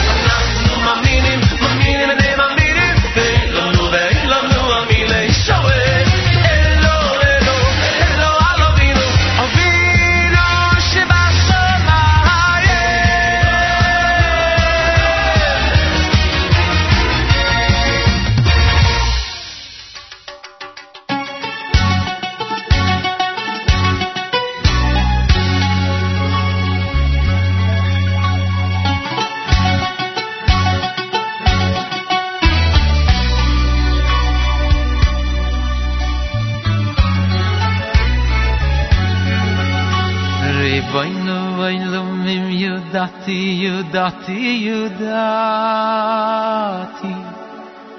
Ki hineni beyotchu levad Ki hineni beyotchu levad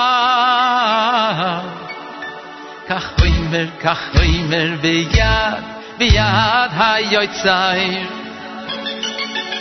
Ribono oilomim yudati Ki hineni beyotchu levad Ki hineni beyotchu levad Kach hoimer beyad hayotzay Hay veim gam mesamais beyantsois besach bilois besach bilois Vechol yoish vaisai val yamedili minile Oishi ayni velismoich nafshi Mi bala avadai Mi bala daischu v'yezroschu Aynayn ezro Yeshiyo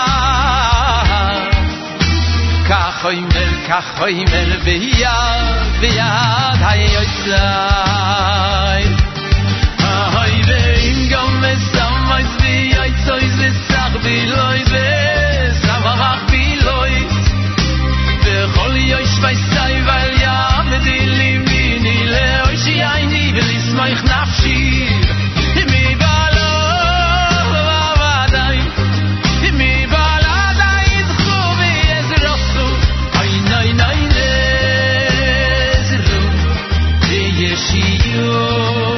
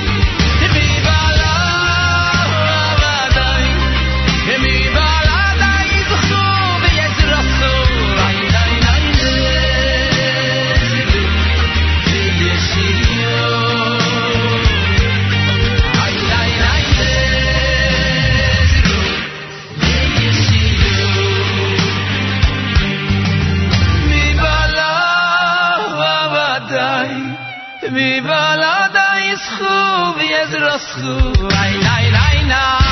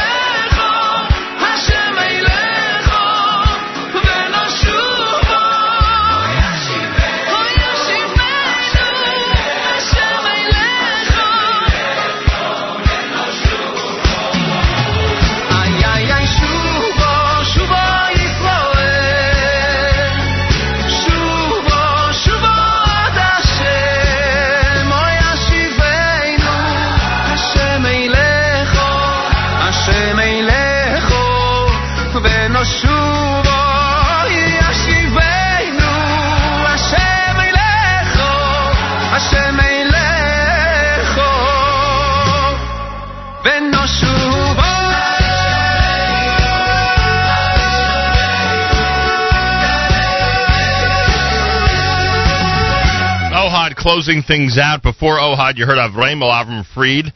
And before that one, of course, Barry Weber, as we wind down a Thursday morning broadcast here at JM in the AM. Achinu b'Yisrael and Achim Achem, our brothers and sisters in Israel. We are with you. It's your favorite America's one and only Jewish Moments in the Morning radio program. Heard on listeners-sponsored digital radio around the world on the web at NachumSegal.com, on the Nachum Segal Network, and, of course, on our beloved NSN app. Closes out a Thursday morning broadcast here at JM in the AM. Don't forget, tomorrow we are back. Weekly update and plenty more for a Friday, as you would suspect. Later today, starting at 12 noon, Manischewitz presents our live lunch from Wesley Kosher up in Muncie, New York. Join us between 12 and 2 for that live lunch. Again, up at Wesley Kosher in Muncie.